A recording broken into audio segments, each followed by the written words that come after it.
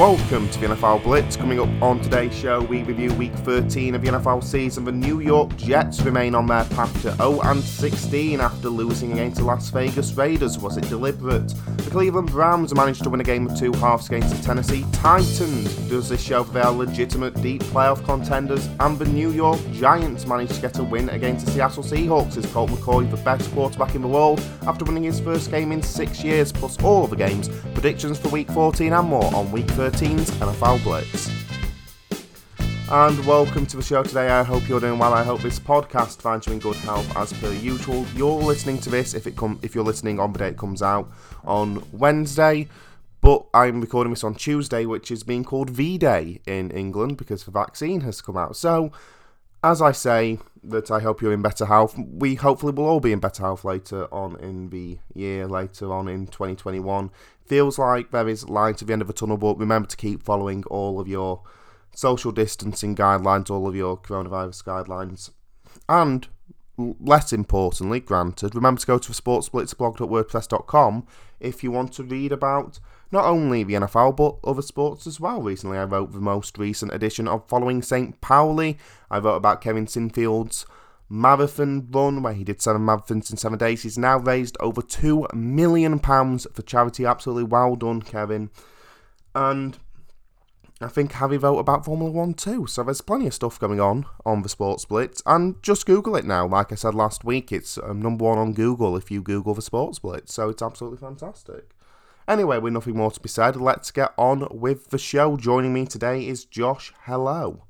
Hi there. I won't ask how your weekend's gone, Alex, because the Steelers didn't play. Steelers did not play. There was a bye. They were on a bye, yeah. Yep. But otherwise, really, really interesting week. I obviously watched the Dolphins and the absolute weird carnage that unfolded there. We'll talk about that incident and the fact that it's just a weird game. Jacksonville, Minnesota as well. Really good one. And yeah, how about those Giants? Is all I have to say. How about those Giants? First win for Colt McCoy as a quarterback in 6 years as a starting quarterback, but we'll get on to that later.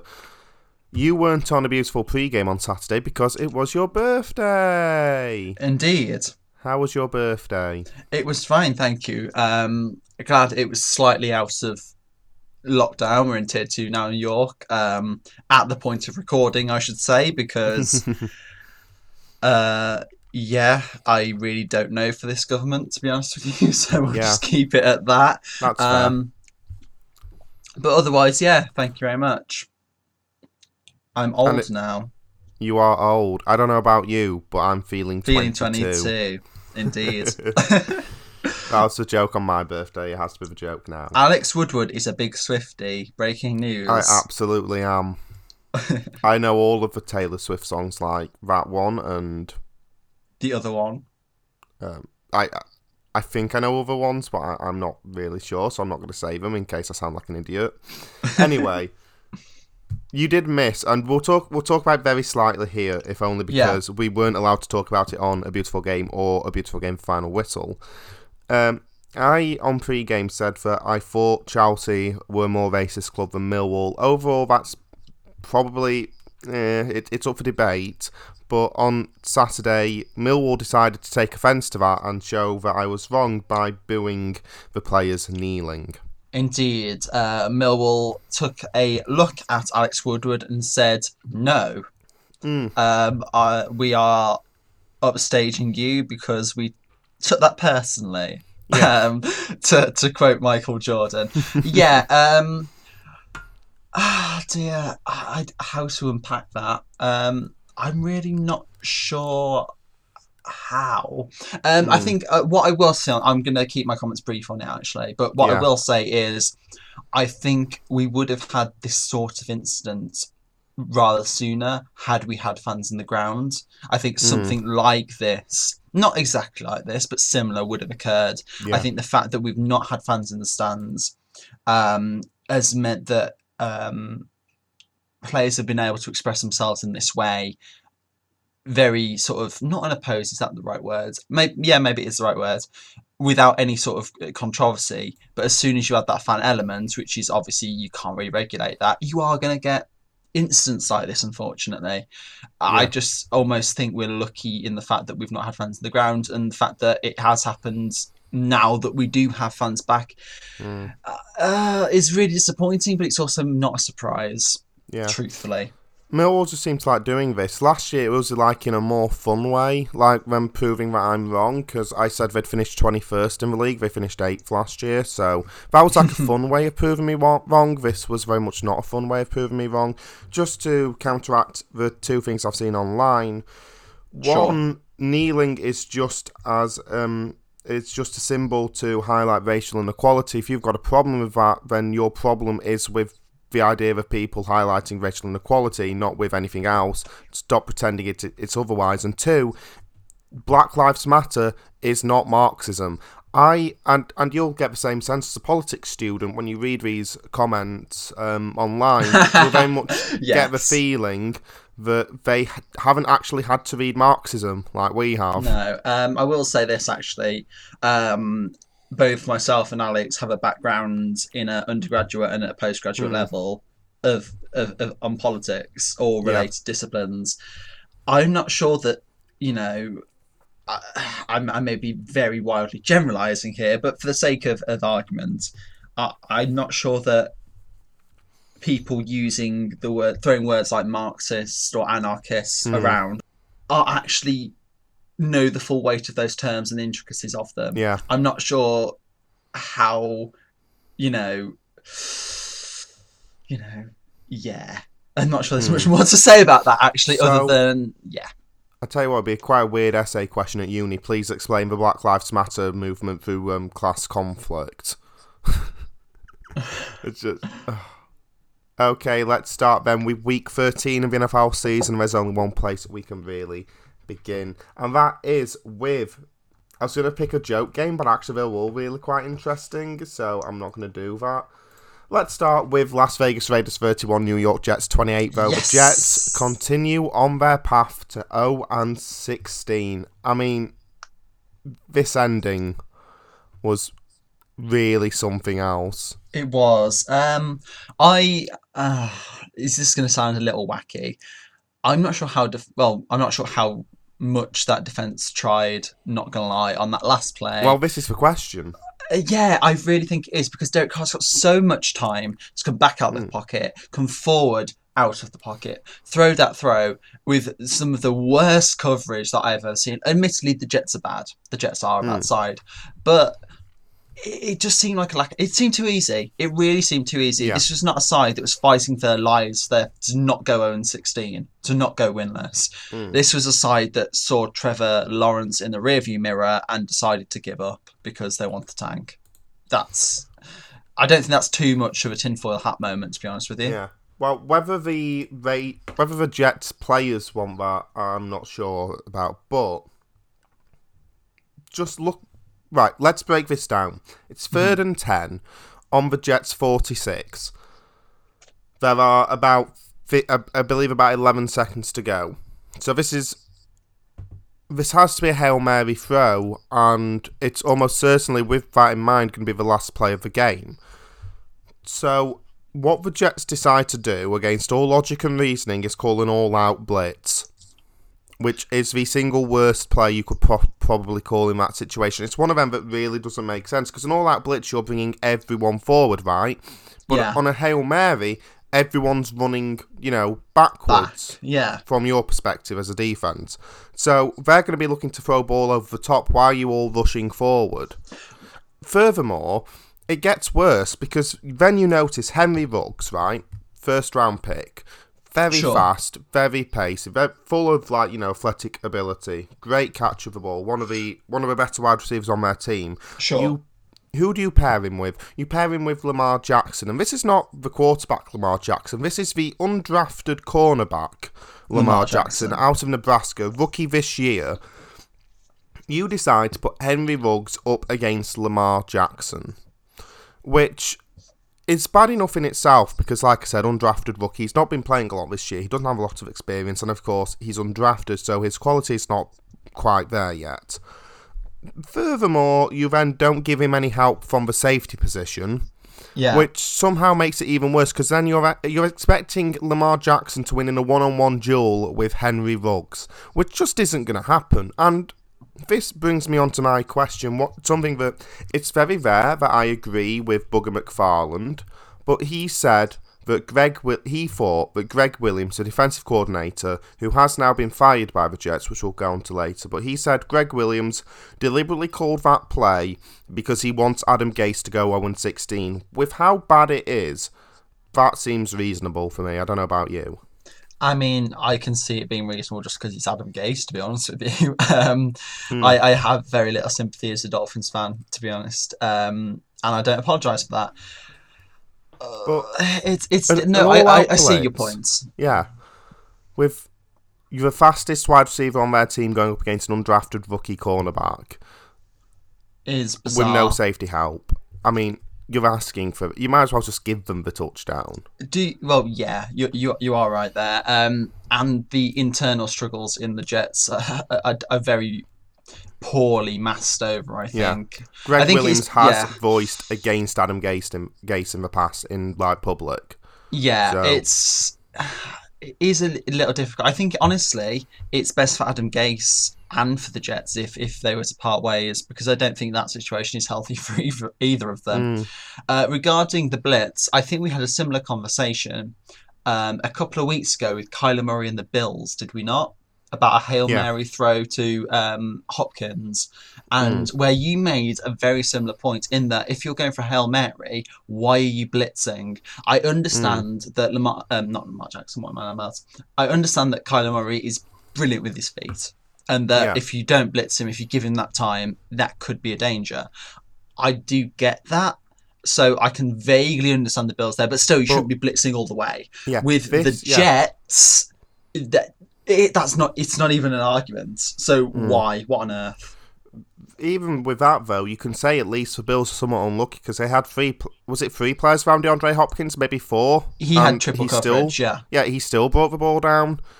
This wasn't that. There was, I think, only the two cornerbacks actually running backwards. Everyone else was blitzing forward. At least with the Bills, they did pull players back. It was only the O-line that were blitzing, which was still weird, but, this is, for me, on level of incompetence, this is up by the same level as the Miracle at the Meadowlands. And in fact, actually, no, I would argue it's worse, because at least back then, when the Miracle of the Meadowlands happened, kneeling wasn't common. So it's not, it wasn't like the thing at the time to kneel to win the game. So it sort of makes more sense through that perspective. I honestly think this is up there with the worst play calls in the history of the NFL. And talking about Greg Williams, he is now infamous because having now left the Jets, he has now coached two OFA teams. He went 0-16 with the Browns as I believe he was their defensive coordinator at the time. Sure. 0-16 with the Browns, 0-12 with the Jets. If there is any sense of justice, he will never get a job in the NFL again. And this really should sum up his entire NFL career of one pointless failure. Wow, that you don't mince your words, Woodward. No, he's awful. If you're an organisation and you see that record, why on earth do you go for him? Sure, get a high school coach. Yeah, that's surely a better option. Get Josh. It was a travesty, and I do feel for the Jets players because no one wants to go 0-16. No. That is a big hit. I mean, surely now Sam Darnold doesn't go for the Jets next year. Surely Trevor Lawrence comes in. I don't see them not going for a quarterback, to be honest with you. But obviously, I think we will speak more about this in later weeks. The Jets is not just a situation of the quarterback. Obviously, it's not. They're vaguely good against the run on defense. It's okay. Their pass defense is horrendous, and their offense is just awful. That Jets versus Dolphins game, where we'll talk about our offensive problems, but I felt comfortable with a trash offense because they were so poor on offense that it didn't matter. They weren't going to do anything. They weren't going to convert third downs, fourth downs, because Obviously not. They're the Yeah. Jets. I was at no point was I ever Aggie, and that tells you everything. Yeah, absolutely. And by the way, just to go back to Greg Williams, because Sure. I love talking about him so much. If you remember, the other controversial thing that's happened with the Jets defense this year was the calling timeout and hitting the Broncos players as hard as they could in garbage time once the game was over, and they got a lot of flack for that. That was again Greg Williams who did that, so he deserves no sympathy. He is truly awful as a human being and as a defensive coordinator. He lacks morality, and I truly hope that I don't even, I don't want the Browns to hire him again or a divisional rival, even though it would kill them off like the Ravens, because they don't deserve that. They don't deserve someone that awful with them. Even if it would sabotage them, which it absolutely would. I cannot stand the guy. He's everything wrong with professional football. Anyway, let's talk about the Las Vegas Raiders, because they won this game, but as we've mentioned, one of the worst play calls in NFL history was the only way they did it. Derek Carr had a really bad game, and bearing in mind this was a defense who were playing, rookie Lamar Jackson, undrafted rookie Lamar Jackson, had loads of injuries. Yeah. This was an awful performance. It's weird because on the face of it, if you look at the stats, it's not awful. But then you actually properly think about it and watch the highlights and you realise how much of a poor performance it was. Yeah. I mean, look at the win probability and you get into those final bits. It's going 90% for the Jets. The Jets! That's not allowed. Any other team that would have been blown out against. Yeah. Las Vegas Raiders 7-5. That is such a paper over the cracks. I can't express that enough. But the Las Vegas Raiders are not worth 7-5. And they are worth 5-5 at the very most. Probably 5-7. It's shocking performance. And I'd like to say Derek Carr's got them out of a hole there at the last minute, but frankly, that's just the Jets being poor. Like you say, any other side, and they get destroyed. There's Nathan Peterman could have thrown that touchdown throw at the end of the game because of just how bad the Jets' play calling was. And he barely outperformed Sam Darnold, which, great for defense, allowed the Jets to put up 28 points, 15 of them in the fourth quarter. I mean, this was truly abysmal, and I was seconds away, essentially, like I said to you in our group chat, of putting the Raiders bottom of the power rankings. Well, because they would have deserved that if they'd lost. If you lose to the Jets, you automatically go to 357th in the power rankings. Yeah. I don't know who's 356th is Leeds United. Like, they don't even play American football, but they're just better than you. Yes, I put Calvin Phillips at quarterback, Koch linebacker. Who are we having at safety? Ailing possibly. Yeah, no. Yeah. You want JJ Watt on the D line. That notorious Leeds United centre half. Yeah, but we talked about this last week, didn't we? Yes, we did. Actually, I think we did this a while ago, but what would a Leeds NFL team be called? I still want it to be called the Peacocks. I know it's not an aggressive name, but still. I instantly went to Leeds Rhinos before remembering Josh. Stop. Actually, because you haven't been allowed to talk about it on a beautiful pre-game, Kevin Sinfield, 7 marathons in 7 days, over £2 million raised, as I mentioned in the intro. Unbelievable. Give the man a knighthood. I mean, I don't particularly follow rugby league, uni, whatever, but it's been all over my Twitter feed, and I'm really that's happy about that because the coverage it's getting there and the awareness that's been raised is absolutely fantastic. All credit.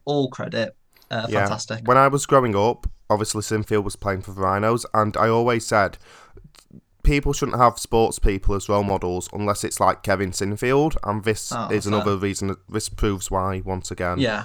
The only thing we can say for the Raiders was Darren Waller, 200 yards. That's like the only good thing that happened for this team. Was that in 13 receptions as well and 2 touchdowns? Yeah. But still, Really poor game for the Las Vegas Raiders. Very lucky to win against the Jets side, who continue on their path to 0-16. Let's go on to the next game, Ben. And I know that a game of two halves is more fitting for soccer, but I think that perfectly sums up Cleveland Browns 41, Tennessee Titans 35. I'll be honest, I didn't see a halftime score of 38-7 for the Browns on like my sort of like predictions. Sure.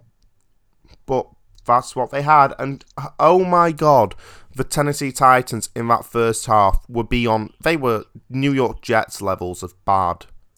Yeah. I mean, okay, look at this score, right. So, first quarter, 10-0 Cleveland.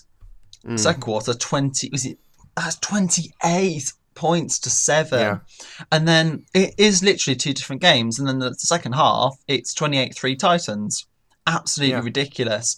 This was an absolutely mad game. I don't know how else to say it. Wow. Just wow.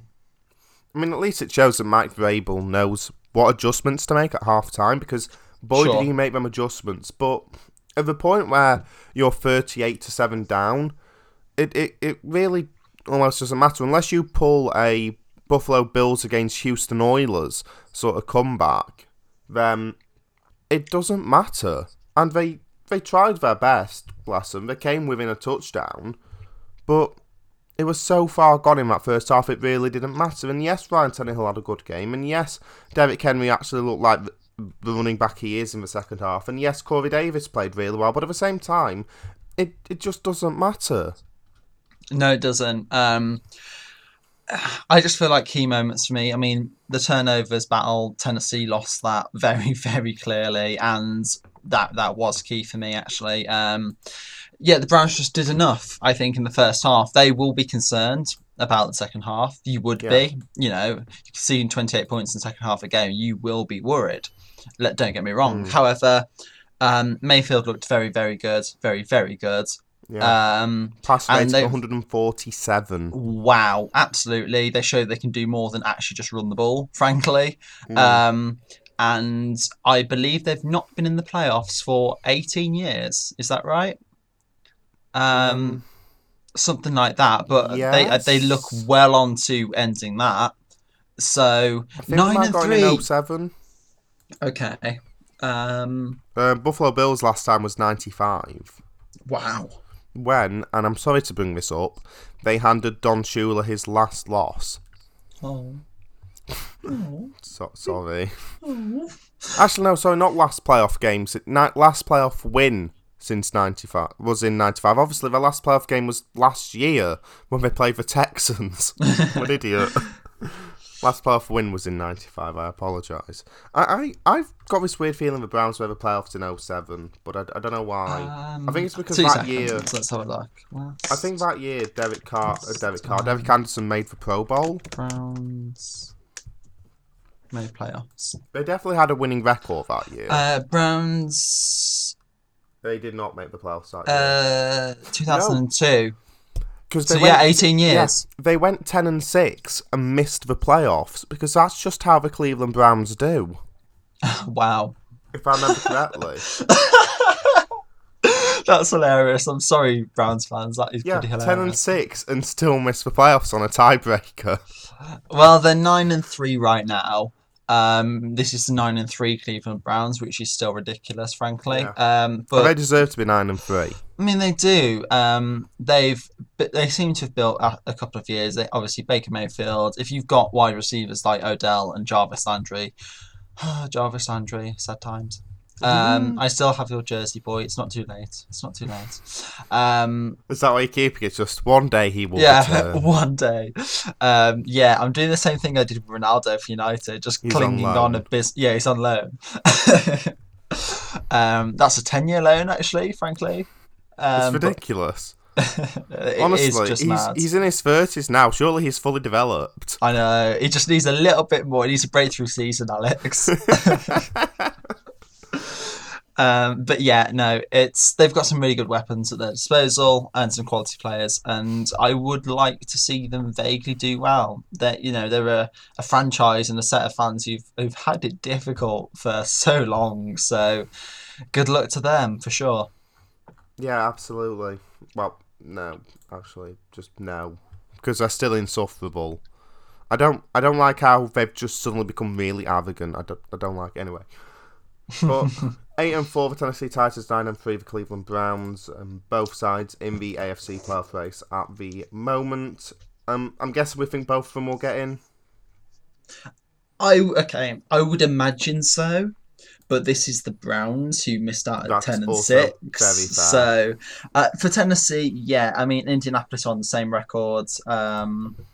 Actually, is it just points for that is separating them and Indianapolis at the top? I think it is. Yeah, no, it is. So that's Tennessee have 359 to Indianapolis is 328. So it's just a better record on that point. So I would say I'm going to say yes and be an optimist, but this is the Browns and Browns do Browns things. Yeah.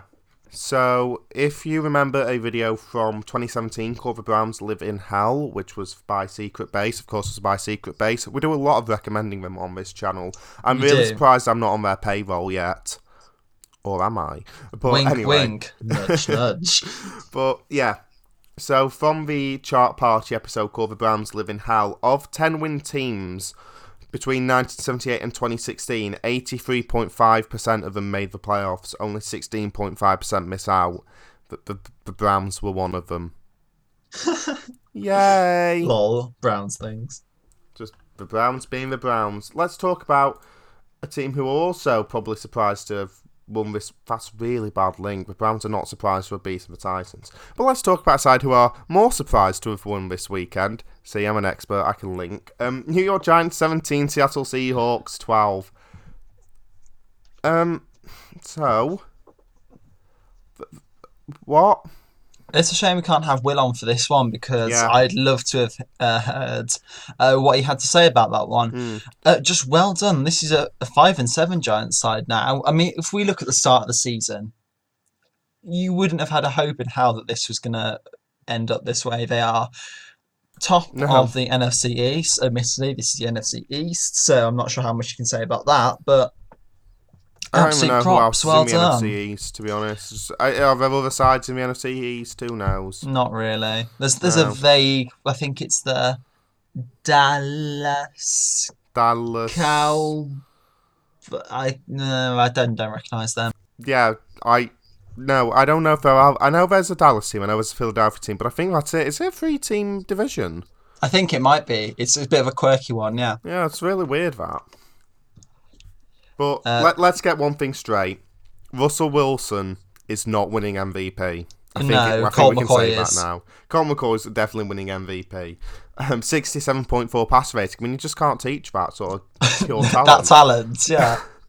Russell Wilson only a pass rating of 78. I think it's fair to say, I was going to say, and that's against the Giants defense. The Giants defense might be one of the best ones in the league now. They are really improved. They have very much improved, and this is a Giants side that is you can't laugh at anymore. So there is that. Actually, no. To be fair, I've always had a soft spot for the Giants, even before we knew Will supported them. Yeah, it's Russell Wilson. Oh, I feel sorry for him because I think maybe he's burning out now. I think he's had to do so much this season that come the back end, he's starting to falter. And I don't blame him. It's been tough. It's been really difficult. Are the Seahawks still making the playoffs? Probably. Just probably. But it's not set in stone, though.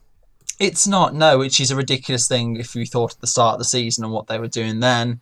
But I think this season has just exposed all the cracks in that Seahawks roster. They are no longer the very complete...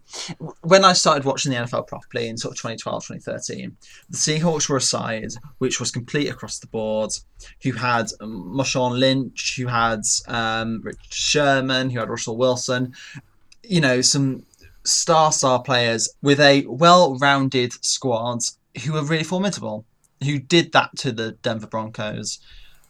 But now it's just Russell Wilson, and that team has just been left to fall apart because it's okay. Russell Wilson will come and he'll save us and he'll throw 40 unanswered points. Well, no, he won't if he doesn't have the help. And I think the Seahawks are realising that he cannot do it on his own. Come on, guys. The one thing that annoyed me in this game, Evan Ingram made another stupid mistake. How does he keep doing this? Every time he makes a mistake, it seems to cost the Giants points. I mean, it's absolutely beyond me. On the other hand, Wayne Gallman, it turns out, might be the best player in the history of the NFL, so that's good. I mean, another 135 yards today, 8.4 yards per carry, 8.4 for the running back. I need to lie down. He has filled in more than handily for Saquon Barkley. He has, yeah. Very impressive, very, very impressive. Just well done, Giants. Yeah, you look solid, reasonably solid, and I don't know what you guys want to do in the playoffs, whether it's... I suppose now that it's less likely, you have to go for it because that draft position is probably not going to get any better. Yeah. But, it'd be nice to see them... Yeah, go for it. It is worth mentioning that when the Seahawks went 7-9, they are currently the 2010 Seahawks, the worst division winner of all time based on record.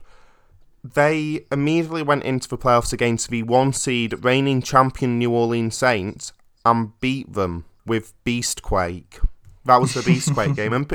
And people often forget that came in a season the Seahawks went 7-9, and they were really bad that year.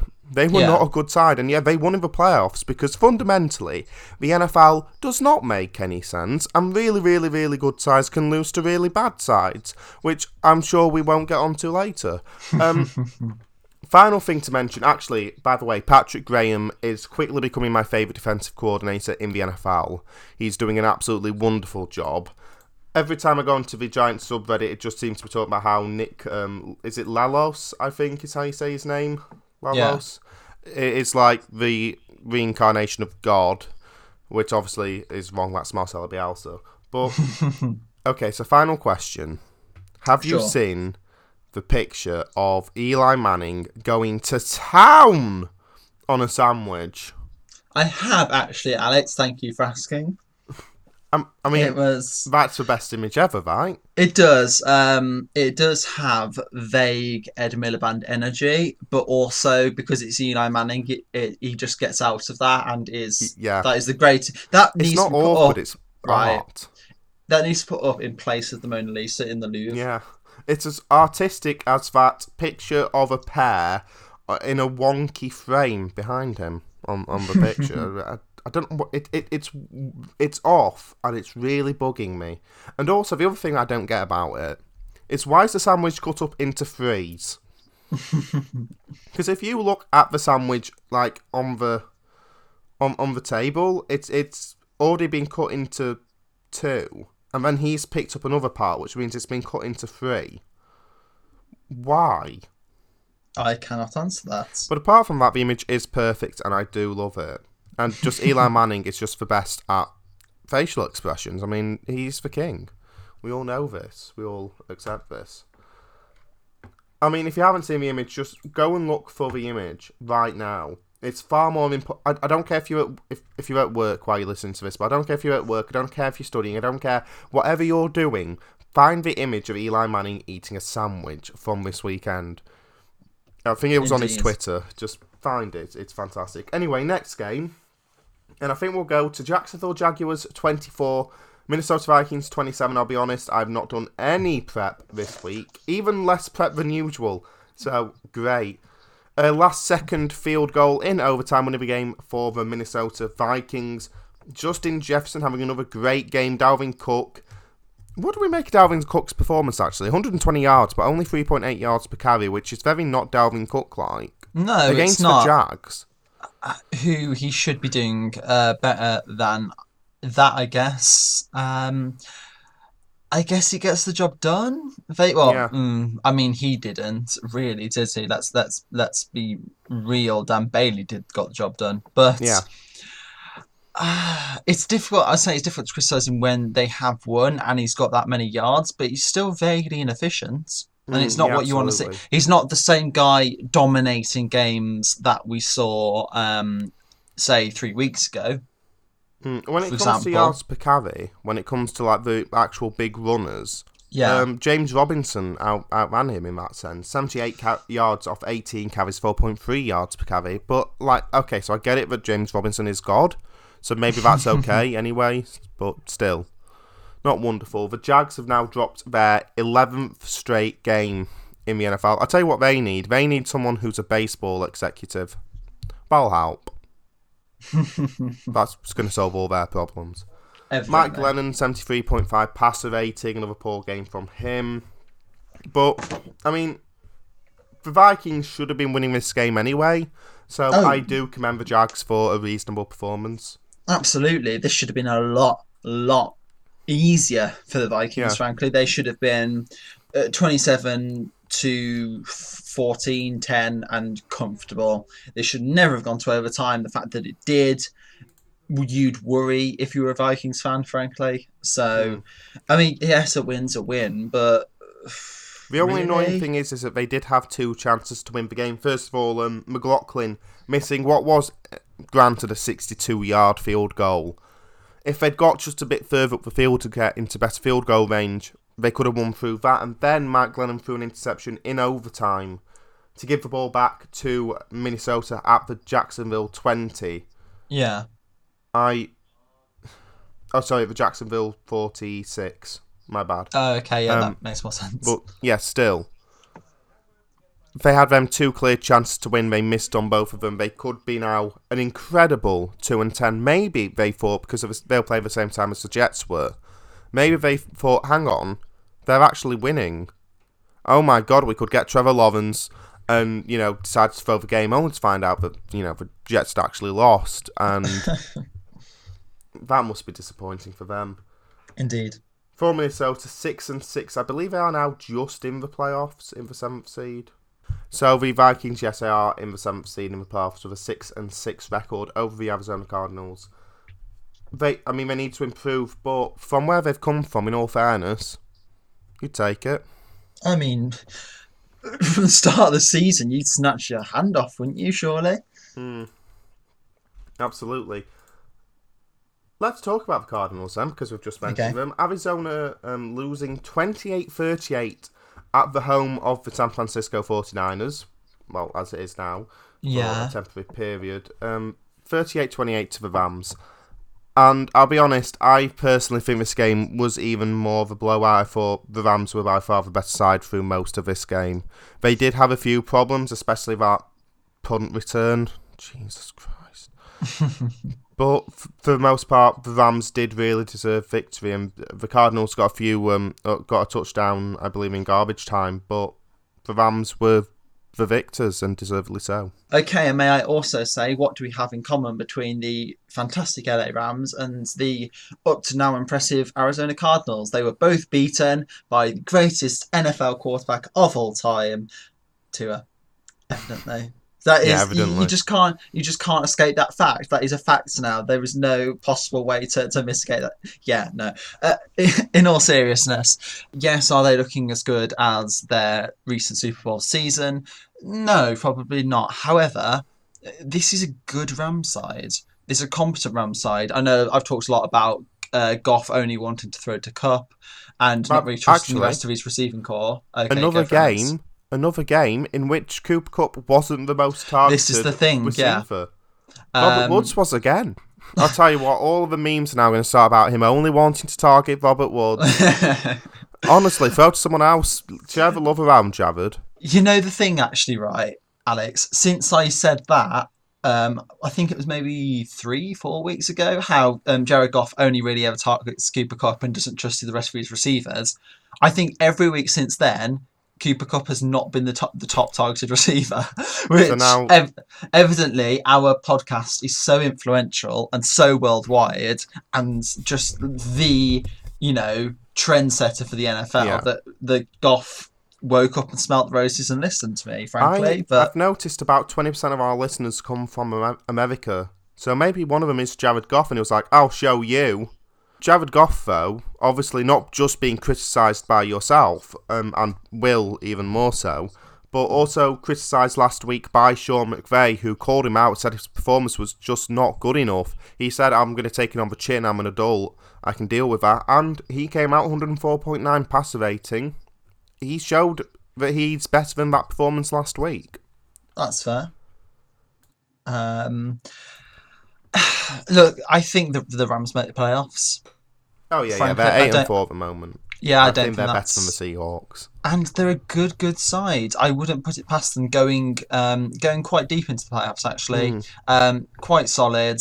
Like you say, Jared Goff has started to really vary his receiving options, which is always the sign of a strong side when you don't just rely on one receiver. I'm thinking to the sort of the Julian Edelman Patriots style thing, which was going on in sort of Brady's final couple of seasons. And you just don't have that with the Rams anymore, which is healthy. It is healthy, and they are quite potent when they want to be.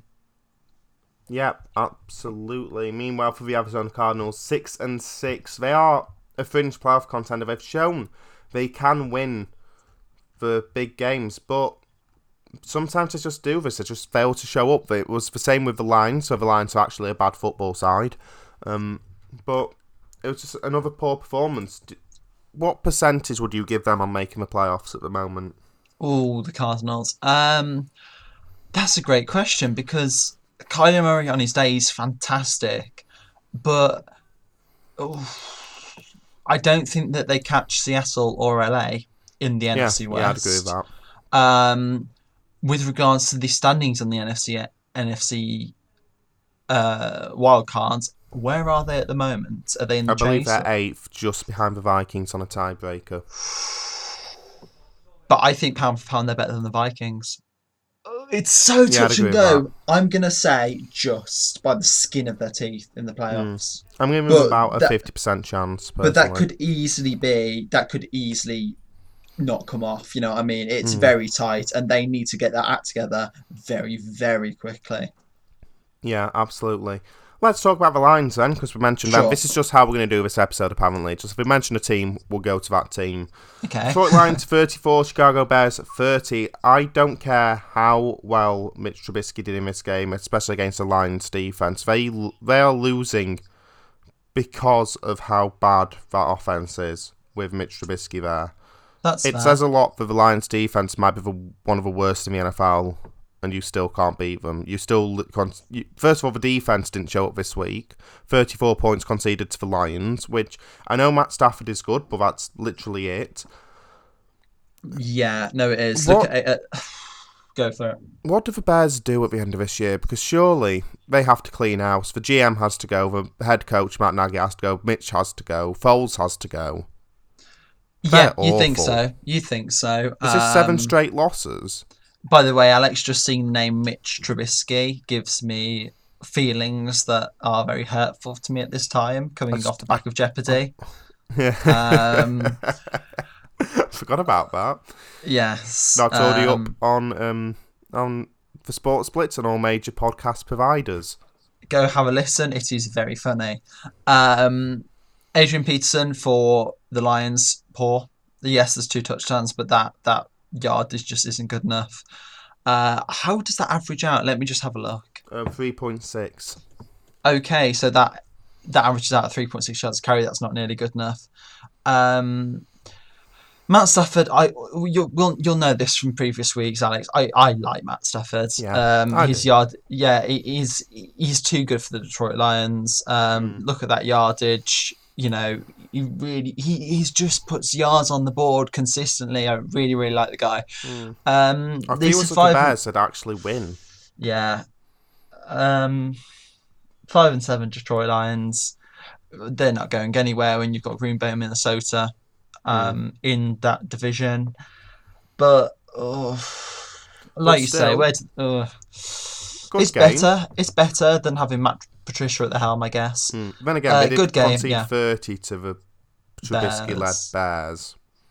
I'm nearly as good as Mitch Trubisky. I'll be honest, it has started to get to the point where it does annoy me when Mitch Trubisky is a starting quarterback. Is this what it's got to?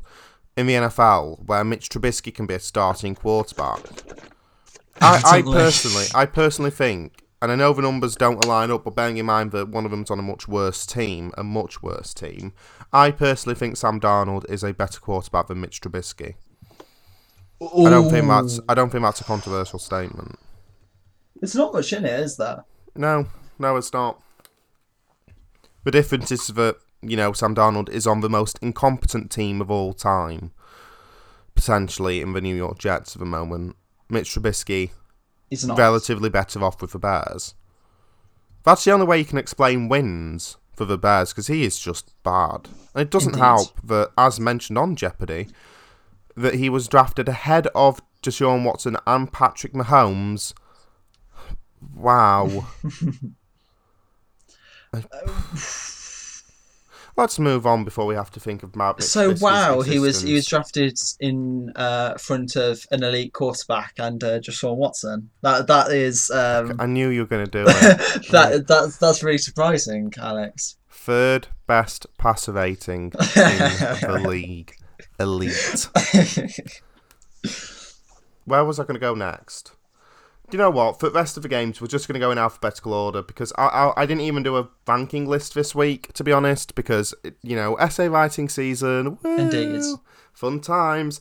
New Orleans Saints 21, Atlanta Falcons 16. Taysom Hill, his best passing performance to date, 232 yards, 2 touchdowns, actually thrown. 2 thrown touchdowns. A pass rating of 107. And we talked about how good this Falcons defense was last week.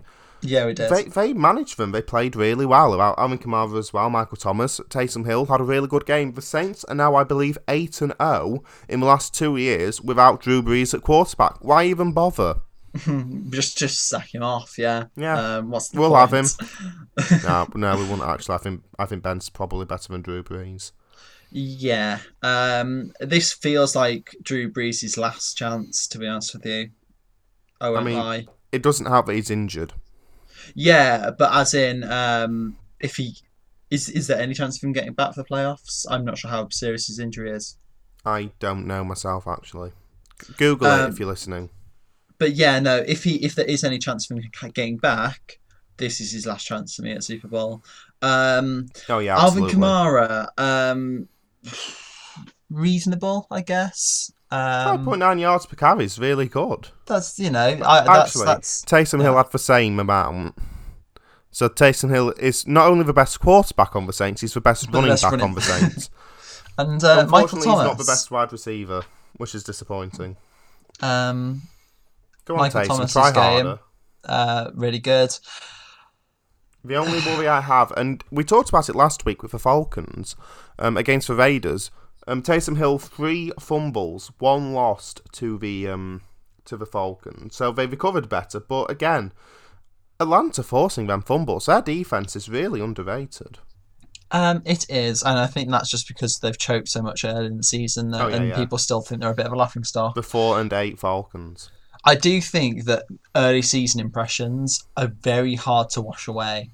Yeah, that's fair. And I think that's very true of the NFL. So if you... My impression of the Steelers is they haven't lost yet. But they've got... Well, no, they haven't. They had a bye this week. Yeah, they had a bye this week. As we all know. So... It's... Honestly, this wasn't a very interesting game for me. The Saints are still the Saints. They're still 10-2, and they're a decent side. The Falcons are better than they were earlier in the season, but they're not going to do anything. So, honestly, I don't really have much to say about this. It was kind of boring. Yeah, the Falcons on the last 2 drives had chances to win. It got into, I believe, goal-to-go situations on both of them in the last 2 minutes, 2 different chances, and blew both of them away, which is really frustrating because the play calling on them goal-to-go plays was just not that good.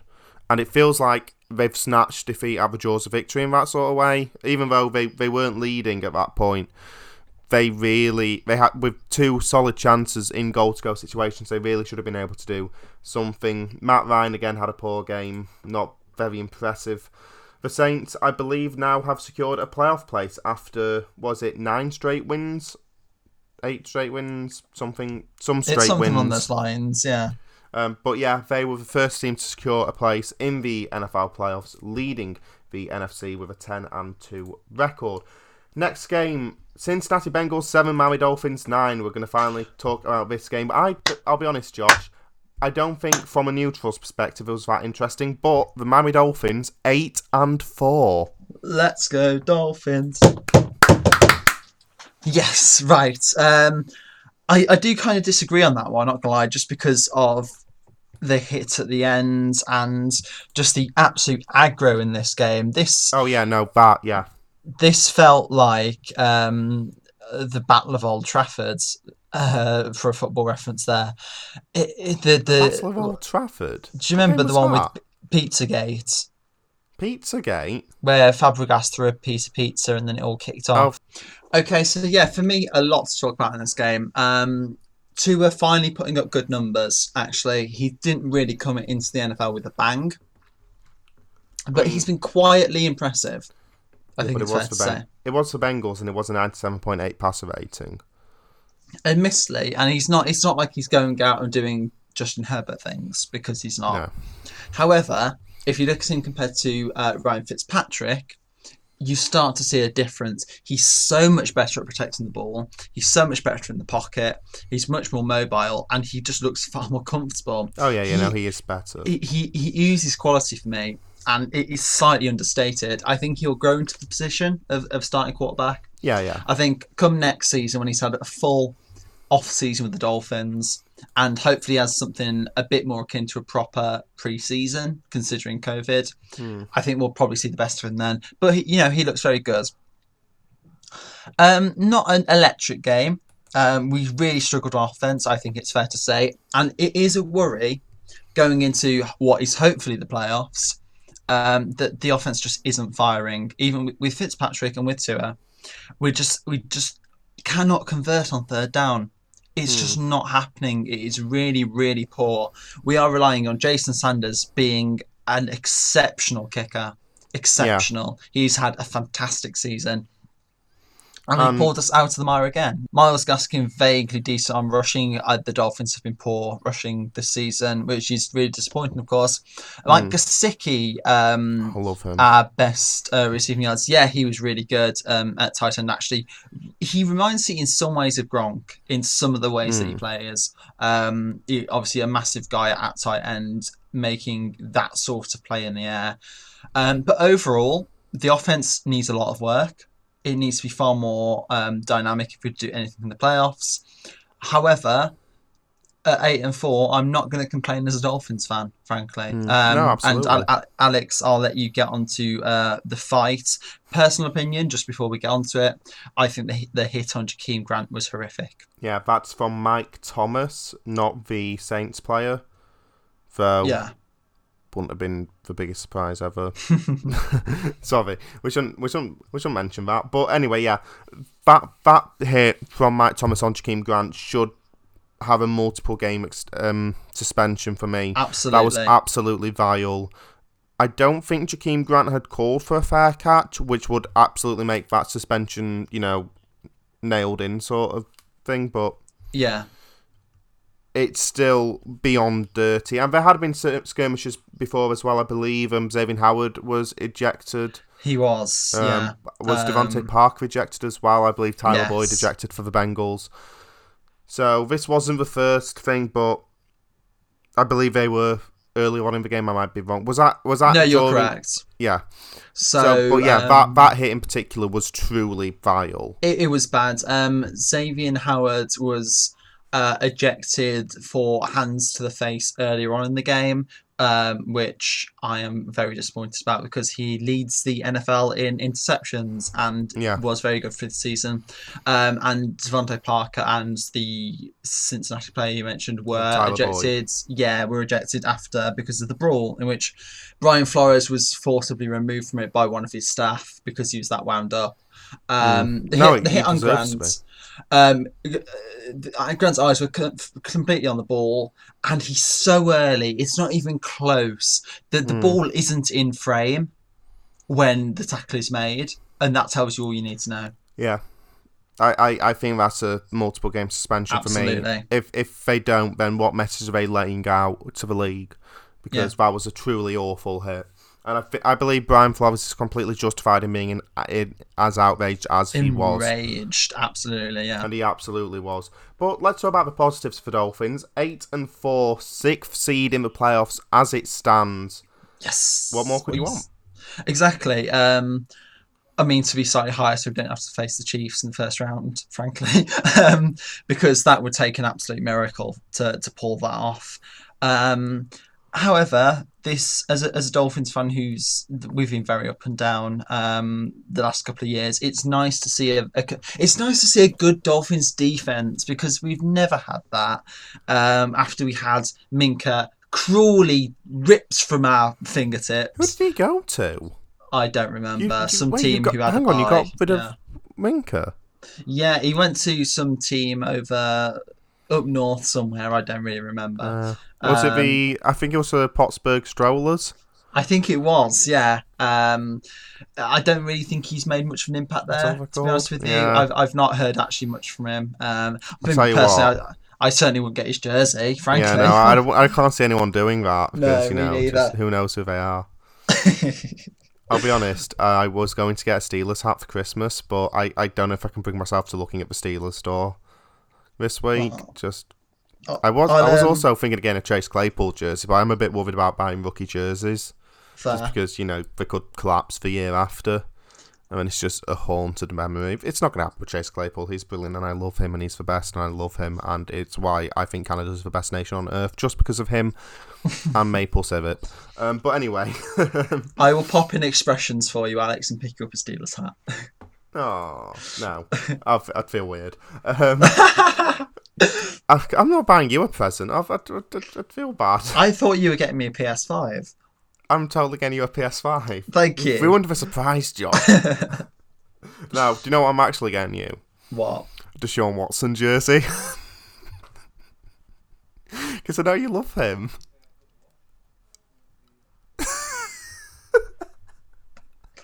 Don't you mention that name to me, Woodward.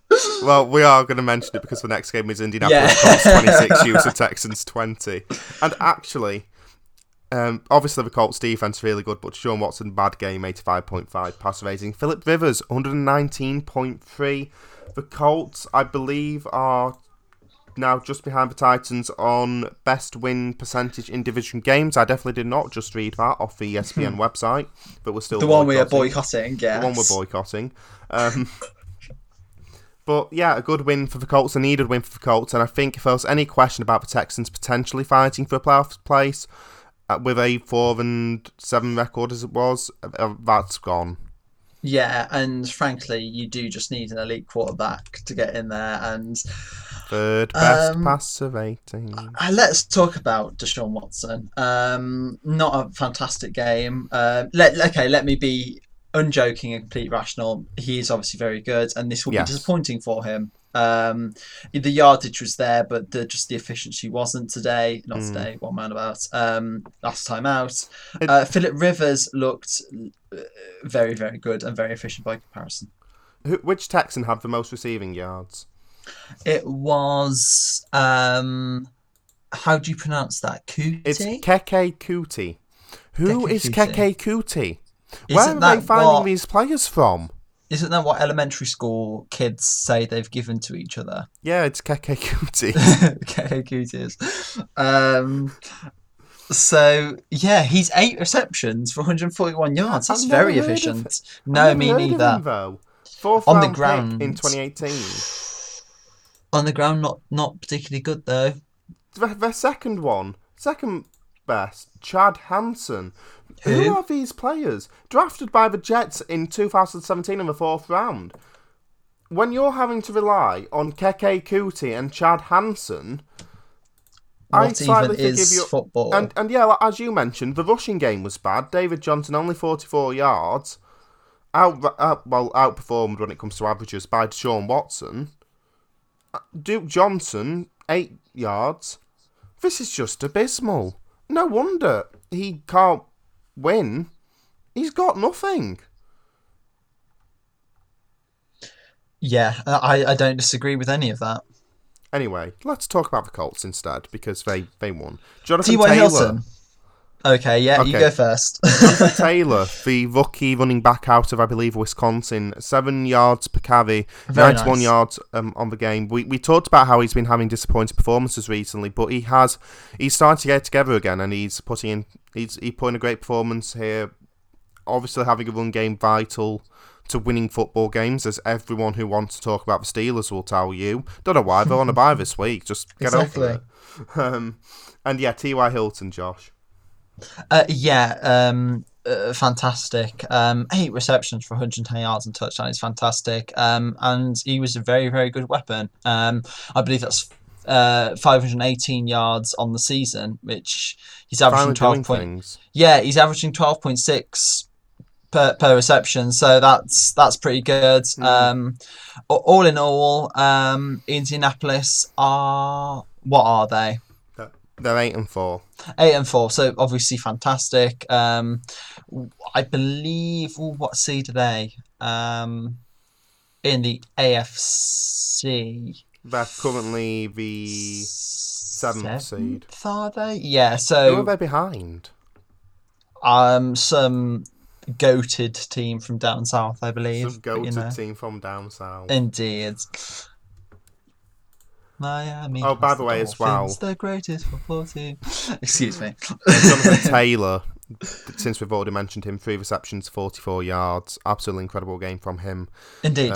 In both of the running and receiving games. Eagles at Packers is next. I locked this one up, and I was a bit worried, but Packers did win in the end, 16-30.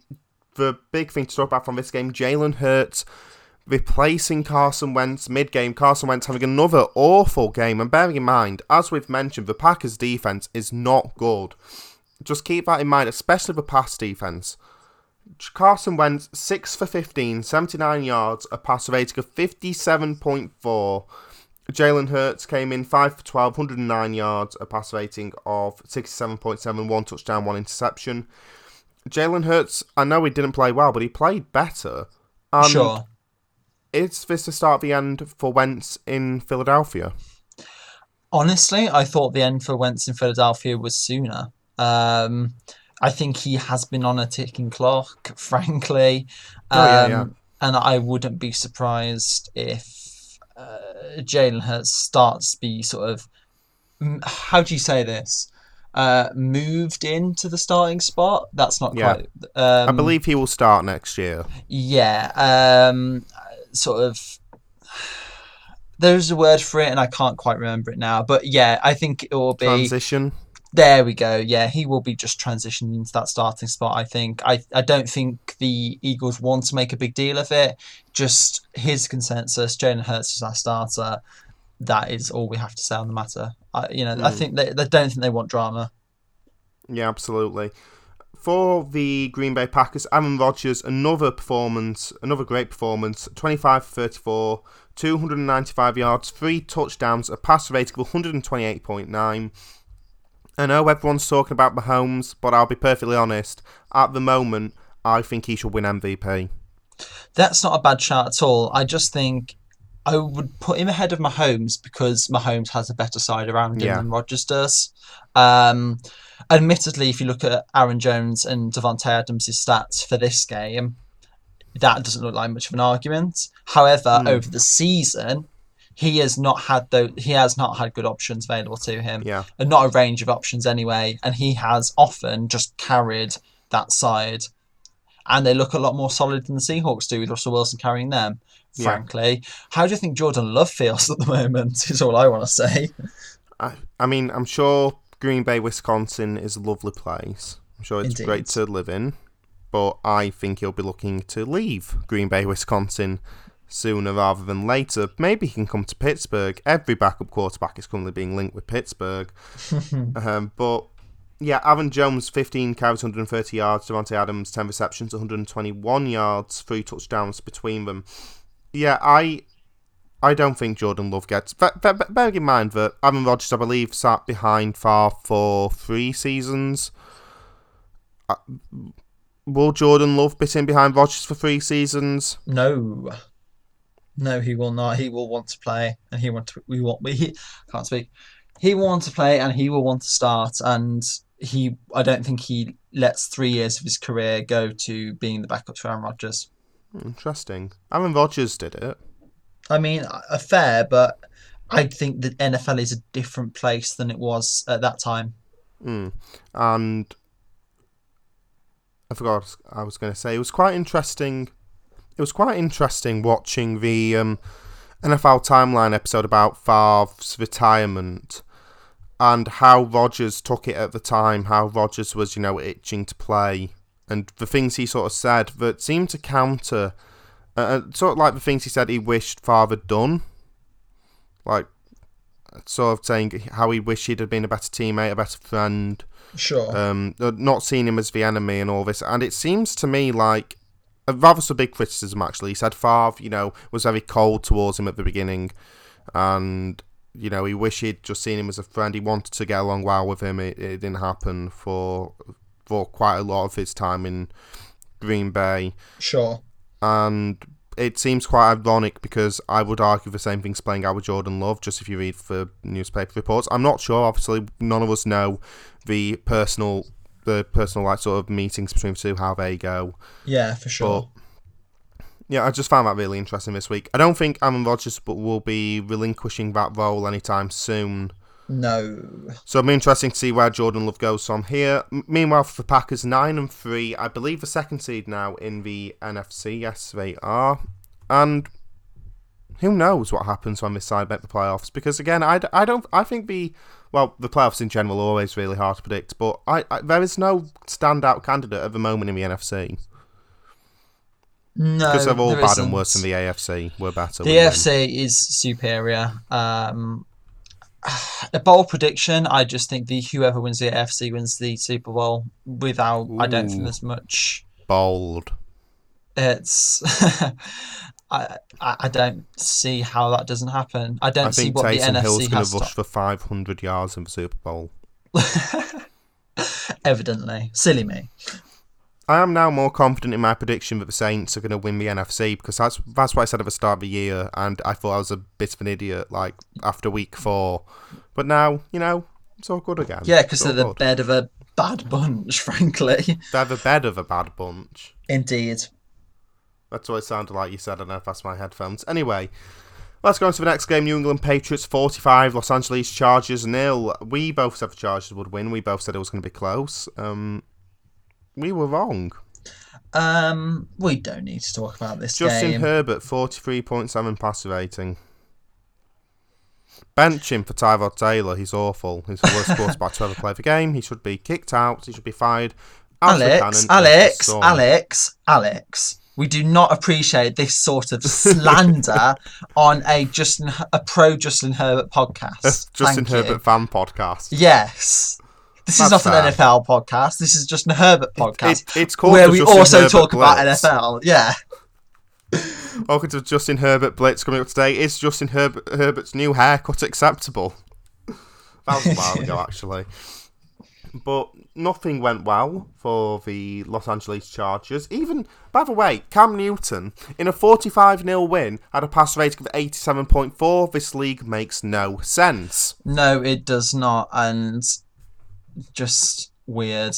And with the amount of points as well, with that rating, I can't with the NFL because it does not make sense. Damien Harris, 80 yards rushing on the ground. He was the Patriots' leading rusher, which also makes no sense. But where did they get everything from? They did get 2 interceptions off Justin Herbert. So this is almost like a repeat of the Falcons beating the Raiders. Ooh, yeah, that's fair. Yeah. Patriots 6-6 at the moment, 10th seed in the AFC. They are still 2 games behind the Colts in that 7th and final spot. You can't get into the AFC playoffs by being mediocre and average, unlike the Minnesota Vikings. Or, sorry, Will. Anyway, we'll go on to the next game. No, I love them. Their defense is brilliant. Denver Broncos 16, Kansas City Chiefs 22. They do know how to make it hard for themselves in Kansas. Patrick Mahomes 95.6 passer rating against the Broncos.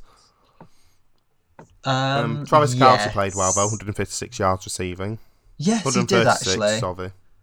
It's okay, but this a bit of a weird one for me. I feel like it's more than is it more than likely we'll face the Chiefs. The playoff picture, I don't know it now. Actually, No, I sorry, believe you're I'll just currently go. facing the Bills.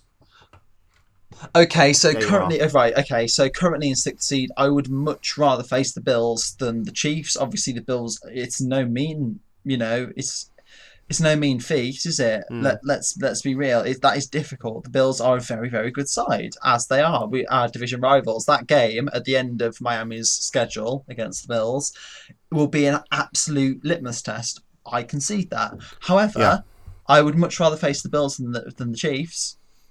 No, yeah, absolutely. I want to give the Kansas City Chiefs a chance to somehow bottle it in that round. They won't because they're the Chiefs, but what one can dream, one can hope. The Ravens aren't going to bottle it against the Titans. Come on. We don't know with A the few NFL moments playoffs. later.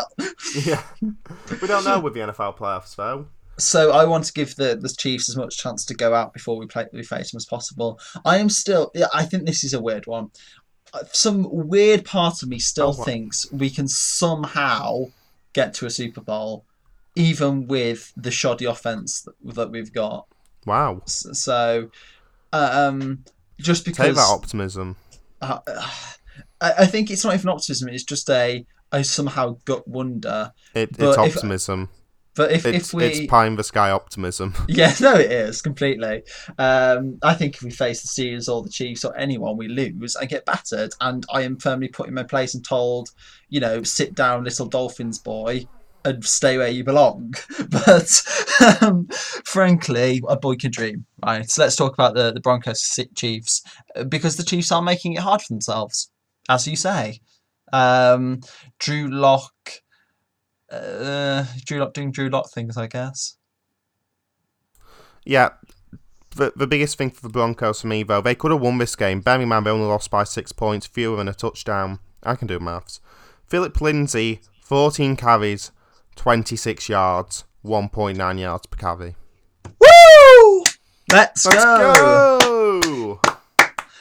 Fantastic. Marvin Gordon carried the side, essentially. 15 carries, 131 yards, 8.7 yards per carry. Absolutely incredible. Unreal. Drew Lock's performance not really good. But again, the Chiefs just allowed them to stay in the game. And they really shouldn't have. Were they leading at the end of the third? No, they weren't. Never mind. No. Ignore me. But still, they kept it incredibly close. And they were leading at the end of the half. For a side who are talking about how there could be the next dynasty in the NFL, they should be doing much better against the Denver Broncos. I know, we'll get onto it later, but if the Steelers had performed like this, if this had been the Steelers game, they would have still been crucified for it. But because it's the Chiefs, it's fine. It's not fine. It's a really worrying performance and problems need to be addressed. If they want to be a dynasty, and I'm not saying this is reflective of Andy Reid or anyone on the Chiefs, but if they want to be a dynasty, this is the game that should be ringing alarm bells. And if we're going to have to see how they do next week, but they need a bounce back performance, even though it's a win, to show that they are still that side we think they are. Oh, for sure. Anyway, we'll go on to the next game then. Buffalo Bills 34, San Francisco 49ers 24. Josh Allen getting the win against the 49ers in, Arizona. Sorry, actually, I've realised I made a mistake. Buffalo Bills 34, Arizona 49ers 24. Josh Allen had a really good game in this 139.1 passer rating. They've gone to 9-3. They're the third seed in the AFC. I didn't watch this game because it started at 3 a.m. Indeed, neither did I, for the obvious reasons. The Bills look good. The Bills look very good. I've said before how I'd rather face the Bills than the Chiefs, and I probably still would. However, I still don't want to face the Bills. Can they tank now, please? Please? It'd be a bit of a confusing decision to go, you know what? Let's blow it up. Yeah, let's tank for... No. There's no tanking for Trevor where the Bills are concerned. Josh Allen is very good. Very, very good. Devin Singletary didn't particularly have a good game. That's Cole Beasley. Is that nearly... 3.4 yards per carry. It's not fantastic. Obviously, Cole Beasley doing Cole Beasley things. Yeah. The 49ers, okay, Alex, me and you said, I believe, that the San Francisco 49ers will be back after Mm. they lost that game. We went out the graduate. We were saying they will be back. They are a quality side. In all What? fairness, Yeah. I don't know if you've noticed, but Nick Mullins was playing quarterback. And I don't believe there was any Richard Sherman. And this was the first game with Brandon Ayuk back. And they've got so many injuries that I know Richard Sherman was back in this game. I do forgive them for being 5-7, but we were expecting to sort of turn the corner with this game because they did have quite a few players back for this, but they're still really struggling with their injuries. So I don't really blame them still. That's fair. They should have probably still on the grounds that most of their key players were back for this game, but it was it's their first game back. I can forgive them, but they need to start showing at least something for maybe not this year. Then again, they're only one game behind the Vikings, but definitely for next year. They probably want to win out if they want any chance of a place in the playoffs this year. And to be honest, it's going to be somewhat difficult. Their next game's against Washington, the game after that against Dallas. But then they've got the Cardinals and the Seahawks, which obviously not going to be the easiest games that they're going to play. But then again, do you think 8-8 can maybe get you in the playoffs this year? In the NFC, yes. In the AFC, ooh. No. Well, they're not in the AFC. It doesn't matter. No, exactly. That's the point. The NFC, anything is possible because this is the NFC and it is trash. Yeah, absolutely. AFC. AFC. AFC. And that's all the time we have on the NFL Blitz. Do we have to? No, we don't. I remember 4 teams had a bye this week. Yeah. So that is all the time we have on the NFL Blitz. So let's go to Alex. Are you seizing control of the show? Yes, this is a coup. Oh, what have I done wrong? So right. Are you steadying yourself? Right. Washington 23, Pittsburgh 17. The Steelers dropped their first game of the year after what was a brilliant 11-game win streak. We weren't able to talk about the game against Baltimore, but after that, the Steelers became just one of 13 sides in NFL history to win 11 straight games, to go 11-0 to start a season, which is absolutely brilliant. So I would point people, if you do have the Athletic, to an article by the Steelers beat writer Ed Bouchette, but I think he made quite a few good points. First of all, it did look to me like, in the Baltimore game and in this game, that the Steelers sort of felt the weight of being undefeated. And if you want to look at the positives, then the weight of that falling off could actually be a positive. As well as that, the Steelers are still first in the AFC. They still, at this point, have home field advantage. They have a bye. So that's not really a problem. On the other hand, I'll be honest, Randy Finch needs to be fired. Not just for this game, though, for this game. For all the games. Yeah, no, the Steelers' offensive play calling has at times been quite questionable. And it was the same in this game as well. I don't know how he's still in this job. We were talking about this last year. We thought he should have been sacked, but then, sort of going 8-8 with Devlin Duck Hodges and Mason Rudolph at quarterback sort of like glossed over any problems because, the expectations were so low for that season that it seemed great, and so why mess with success, right? Sure. And again, even with this game, they're 11-1, and they're not. It's barely like they're going to go for a big shake-up mid-season, but come the end of the season, I don't know how this season ends for Steelers. It could end in Tampa. It could end before that. It could end, in the first round of the playoffs against, like, the Indianapolis Colts. I don't know. But at the end of the season, he has to go because he has been really, really bad. Simply put, the Steelers have had their problems, right? They're playing on an incredibly shortened window. They're meant to play 3 games in 12 days, which I cannot think of ever happening before in the NFL. They've had big injuries. We talked about last week, Devin Bush and Bud Dupree, 2 of your better defensive players, are out for the season. And, you know, a lot of other key players have been injured as well, are injured. It's not been a great year for the Steelers, and I know last year we talked about the injury crisis, mostly because of Ben being injured at quarterback. This season has been worse in that regard. But the Steelers do not use lack of players or, you know, play calling. They don't use excuses like that. They don't use the shortened schedule. They do not use injuries as an excuse. Fact is, they lost to a side they shouldn't have lost to. Yeah. If I was thinking about this earlier, if, say, a Zwei Bundesliga side, like Greuther Fürth went to Bayern Munich and won 5-0, you don't go, well, Greuther Fürth had a great game plan and executed it perfectly. You'd go, well, that really went wrong for Bayern Munich. Absolutely. Because that's the truth of the matter. That is the take at the end of the day. You shouldn't be losing to this side. Oh dear. There's not much I can say, frankly. Yeah. At the end of the day, yes, we're missing some key players, but fundamentally, the game plan was not good enough. The offense was not good enough. The defense was not good enough. Nothing about this game went right. Nobody put in a good performance. And look, like I said, positives. Still first in the AFC. They're still 11-1, and I do find it slightly ironic that fans of like 6 teams are going, hey, you lost, like, oh, you're so bad. It's like, we're 11-1 and you're 6-6, so pipe down. Yes. But I would have preferred this to happen against Buffalo, because Buffalo were actually a good side and it would be understandable to lose to Buffalo. But at the end of the day, just got to move on. Mike Tomlin, when he was asked about having to play 13 straight games due to the early bye, said, we do not care. And that has to be the attitude going forward. We lost to a team we shouldn't have lost to. We're not going to be perfect in the regular season. We do not care. Eric Ebron could not catch anything.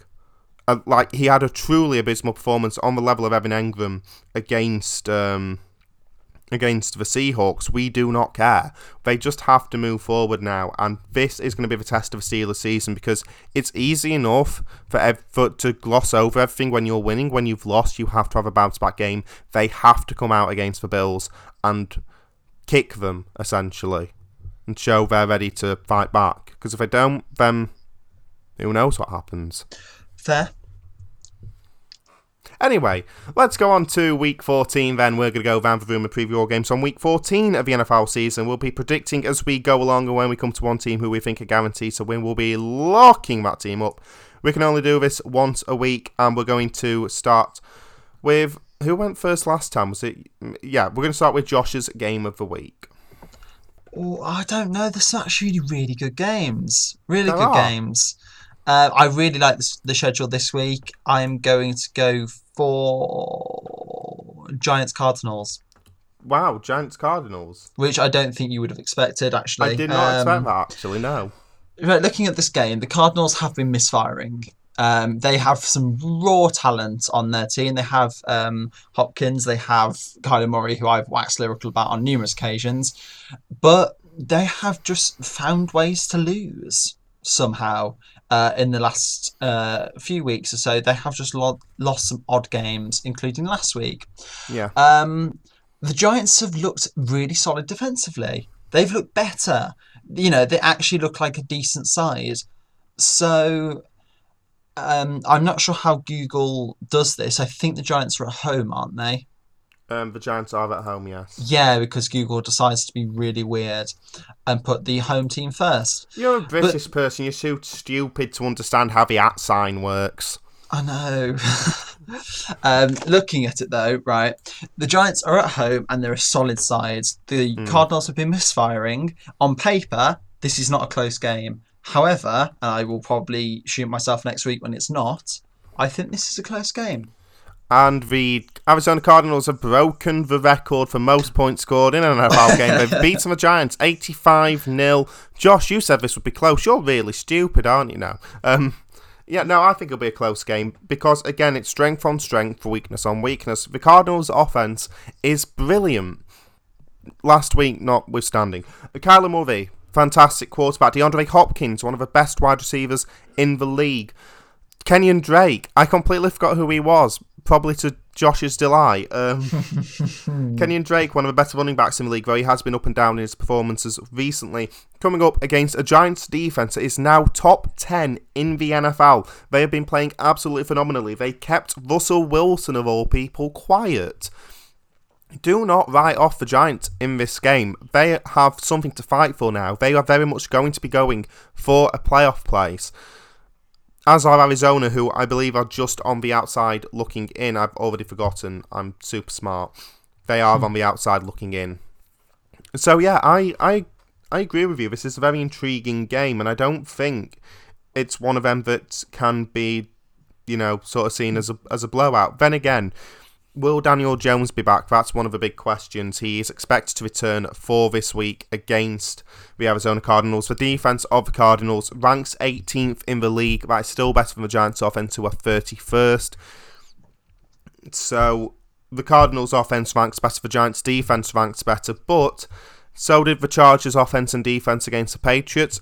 And look how that finished. Exactly. No one really knows. It's going to come down to who can coach better. Can Cliff Kingsbury coach the Cardinals better than Joe Judge can coach the Giants? The 6-6 Arizona Cardinals travel to the 5-7 New York Giants. I'm taking a Cardinals win. As am I.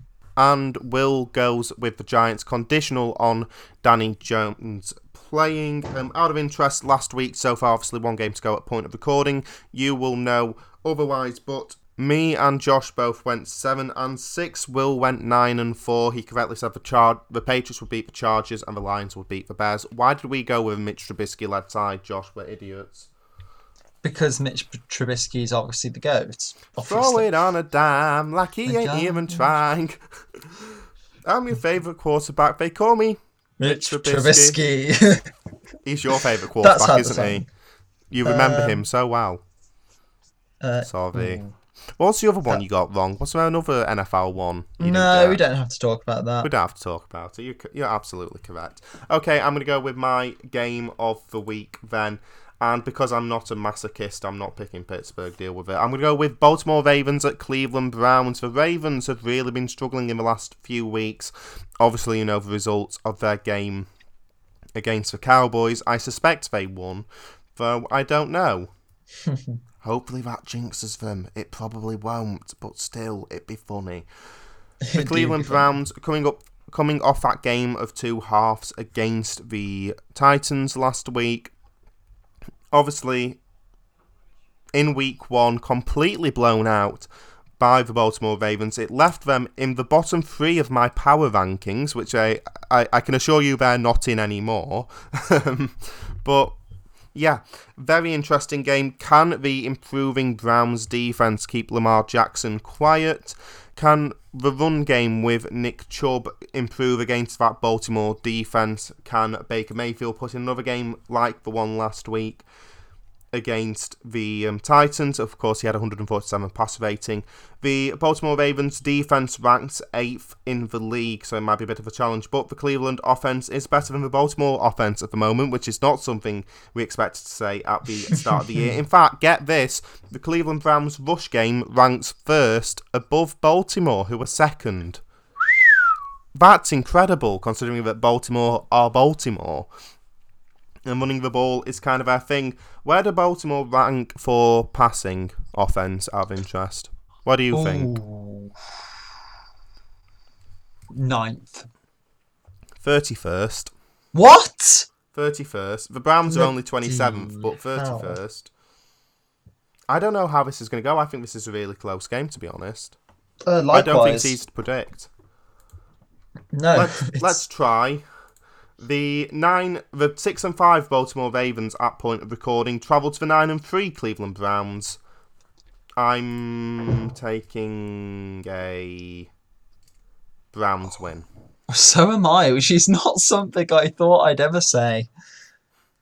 Have we not picked Browns yet? Surely we've picked Browns once. Please tell me we've picked Browns Not against once. the Ravens. Not against the Ravens. Very good point. And not only that, Will is also taking the Browns. But we are in the minority overall, as only 45% of the picking community go with the Cleveland Browns. Josh, you have the next pick. And, where do I want to go with this one? Rams Patriots. Rams Patriots. I think Super that's a Bowl decent game. 53 all over again. Yep. Really decent game. I think obviously the Pats coming off that win, but they're still a weird side, the Patriots. I think that's fair to say. They don't win conventionally by any means. On the other hand, I've talked about how finally Jared Goff has got some good options around him. They're a good side. They're doing well. They're 8-4. So it will be very interesting to see how this one plays out. This is Rams side at home, of course. I think actually, that's a good point. How is the Rams' run defense? I don't know how the Rams' run defense is, but the defense in general is second in the NFL. Right. So I feel like that really puts it in the Rams' favour. I think if they can stop the run, I don't see the Pats doing much on the pass. So we'll get on to predictions, but I think this is a really meaty game, if that's a good way to say it. Yeah. I should stress that all of these stats are coming from Pick'em, but the Patriots' pass offense ranks 30th, which is higher than the Ravens, which is something. Something, at least. It's very something. The Rams' offense ranks third compared to the Patriots' 22nd. The Rams' defense ranks second as opposed to the Patriots' 12th. The Rams are pretty much better in every category bar rushing the football, which isn't really a surprise. We just never know with Bill Belichick, though. We said this last week. The Chargers' offense, defense, pass, rush, everything ranked better than the Patriots, but Bill Belichick finds a way to keep players quiet. The question is, can he eliminate one player from this Rams offense and, stifle them through doing that? I think that's what they were able to do really well with the Chargers. Are the Rams that same side? A couple of weeks ago, I would have said yes. Now I'm not so sure because Robert Woods and Cooper Kupp playing really well. They've got Cam Akers, Darrell Henderson in the rush game playing really well as well. And that's going to shape my decision. The 6-6 New England Patriots travel to the 8-4 Los Angeles Rams. I'm taking a Rams win. Yes, so am I. And so is Will, as well as 82% of the Pick'em community. Okay, I'm going to go with my final pick then, and I am going to go with Colts at Raiders. Obviously, the Colts had a good game against the Houston Texans last time out. They find themselves back in the playoff race, of course, level with the Tennessee Titans. That's the less interesting part of this game. The Raiders, despite winning, need a bounce-back win because, good God, did they struggle against the New York Jets. The Colts defense still ranks top 5. The offense has been gradually improving through the season, as we mentioned. T.Y. Hilton getting better, Jonathan Taylor getting better, Phillip Rivers is putting up more consistent numbers. I'm starting to like this Colts offense more than I did at the start of the year. With the way the Raiders played, can John Gruden whip them up to get them playing better, to show they are actual playoff contenders? They may be 7-5, but good God, do they not play like it? This game, for that reason, very interesting. One of the better late kickoffs. I don't disagree at all. One of the better late ones for sure. Very interesting. Obviously, the Jets game last time out. Obviously, the Colts are a very, very different kettle of fish and not trying to actively lose the game. But we'll see. Yes, the 8-4 Indianapolis Colts travel to the 7-5 Las Vegas Raiders. I'm taking a Colts win. Likewise. As does Will, and so does 62% of the Pick'em community. Okay, we're now going to go run through the rest of the fixtures, starting with the Denver Broncos at the Carolina Panthers. Fun. It's a game. It exists. Yeah. I hope you enjoy this if you're a Denver Broncos fan or the Carolina Panthers fan, but we're not going to be watching, I'll be honest. No, neither will I. So, though the Denver Broncos did keep it close against the Kansas City Chiefs, I don't really know how, but they did. I like Drew Lock. His parents were in the stands. And, they seem nice. When you're talking about the players' parents, it's time to move on. The 4-8 Denver Broncos travel to the 4-8 Carolina Panthers. I'm taking a Panthers win. Ooh, yeah, why not Panthers? I was kind of hoping you'd say Broncos, to be honest. I'm on the edge. You're on the You know edge. what? Actually, Wait, hang let's on. throw caution to the wind and go for the Broncos. Do you want to know why I was hoping you'd say that? Why? Will is locking in the Panthers. What? I don't know why, but he is. I'm just going to double checked. Yes, Panthers lock. That's just bizarre. I mean, So- okay. Like, Wait, so you're going with the Broncos? Yeah. Thank God, because I've written Panthers, crossed that out, put Broncos, and if you said, oh no, I've changed my mind again, you can change it, obviously. 93% of the Pick'em community going with the Broncos, who have won the last 3 times. They do have a better ranked defense. Carolina have a better ranked offense, so strength on strength, weakness on weakness. The Houston Texans are playing the Chicago Bears, and look, I think we can all agree that Houston have a better offense than the Bears, who have the 3rd worst offense in the league, though the Bears' defense is much better than the Texans' defense because, they actually have players on it. Because it is, yes. 15th ranked defense in the NFL compared to the Texans' 30th. The Texans' offense ranked 17th compared to the Bears' 30th. So, it's going to be so much fun when Trubisky takes the field against that Texans defense. That's just what you want to see. Absolutely. It is going to be quite a close game, though, for that reason, I think. I don't disagree. But I feel relatively confident with who I'm going to pick, if only because I hate Mitch Trubisky. The 4-8 Houston Texans travel to the 5-7 Chicago Bears. I'm taking a Texans win. Same. And Will Lone Wolves on the Bears. I thought he would have learnt from us last week, but that probably wasn't a good idea. 76% of the Pick'em community going with the Texans. Dallas Cowboys at Cincinnati Bengals. Obviously, the Dallas Cowboys were completely flattened by the Baltimore Ravens last week. Obviously, the Dallas Cowboys kept it close against the Baltimore Ravens last week. Obviously, the Dallas Cowboys got a surprise win against the Baltimore Ravens last week. God, I did not expect that blowout from the Dallas Cowboys against the Baltimore Ravens last week. There we go, we covered all the bases. Oh, wait, hang on. I hate ties. Why did that game have to end in a tie against the Baltimore Ravens last week? There we go. Now I've covered all my bases. But they are coming up against a backup quarterback. They're coming up. I was going to say, will Joe Burrow be back then? Because I forgot. But I now remember, I've seen the injury in my head again. No, he isn't. No, he will not. Best of luck in getting fit once again, Joe. Yeah. The offense and defense for the Cowboys both rank better at the moment than the Bengals, but, they're the Cowboys, so they could find a way.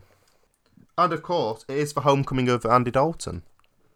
That, momentous occasion of in all fairness, the all-time QB. I remember, in the regular season, I know, obviously, he had his problems in the playoffs because he could never win a game. Sure. But in the regular season, he was really good. Like, he was terrifying. He was absolutely incredible for the Bengals.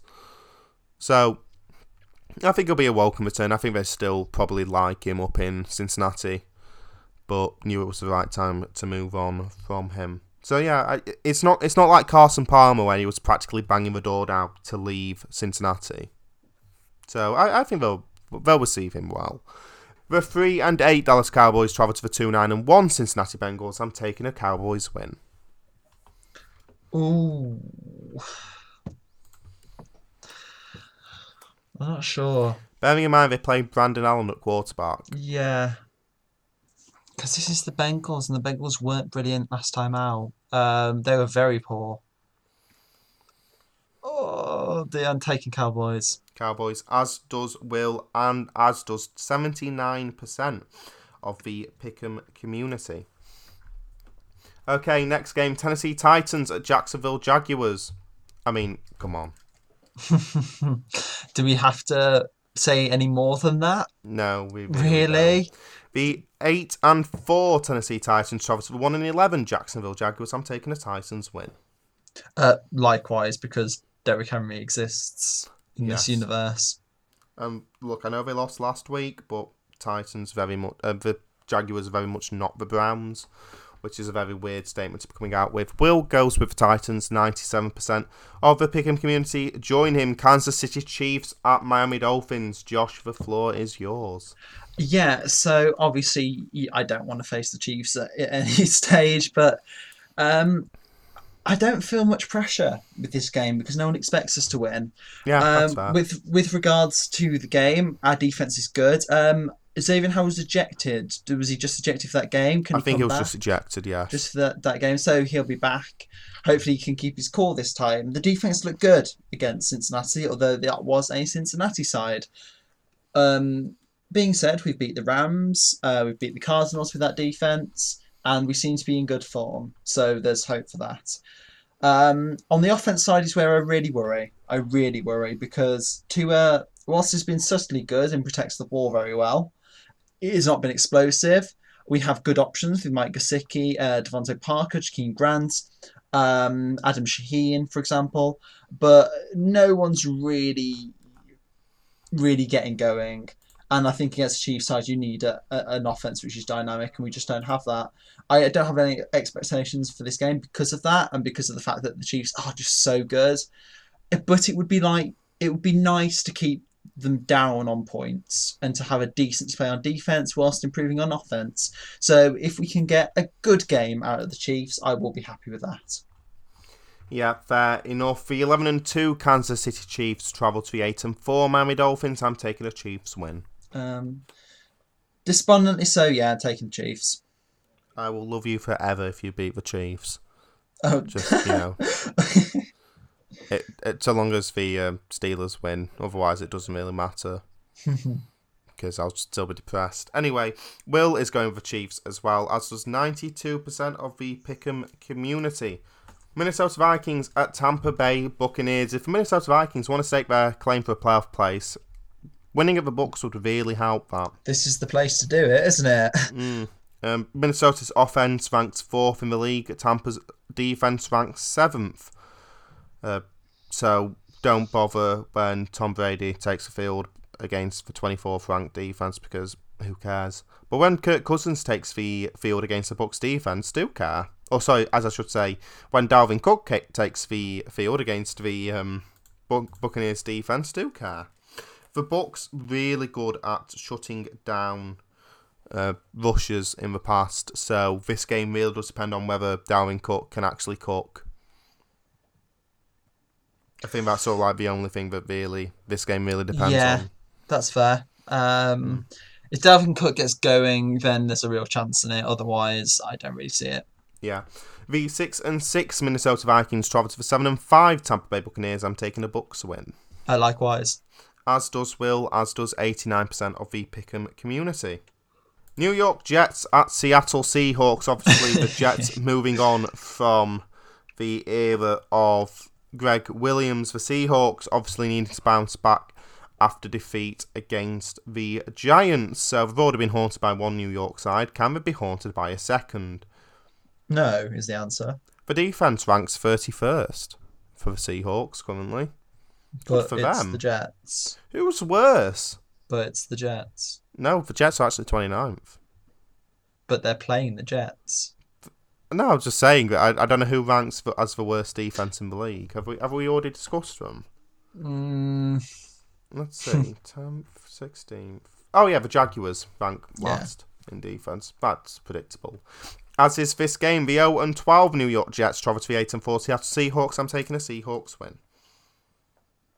I'm locking the Seahawks. Locking Seahawks. Boy, you're going to have egg on your face if this goes wrong.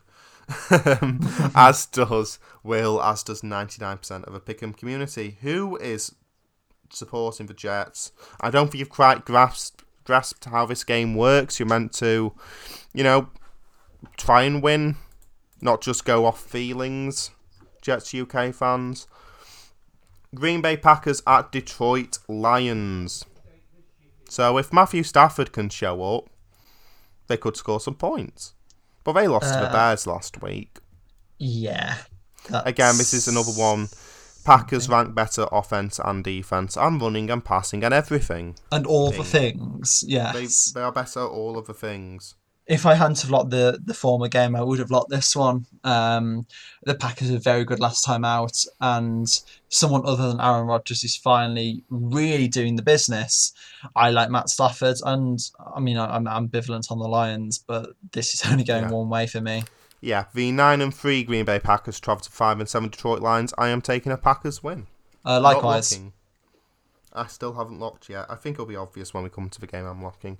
As Fair. does Will, as does the 98% of the Pick'em community. Atlanta Falcons at Los Angeles Chargers. I mean, I don't want to sound like... Insanity is doing the same thing over and over again and expecting different outcomes. The Chargers offense ranks better than the Falcons offense. The Chargers defense ranks better than the Falcons defense. They're better at passing. They're better at rushing. But they were against the Patriots last week. They lost 45-0. This league makes no sense. So again, it comes down to, do you think Anthony Lynn can manage to make that team worse than whoever's in charge of the Falcons? I actually don't have a clue. Justin Herbert.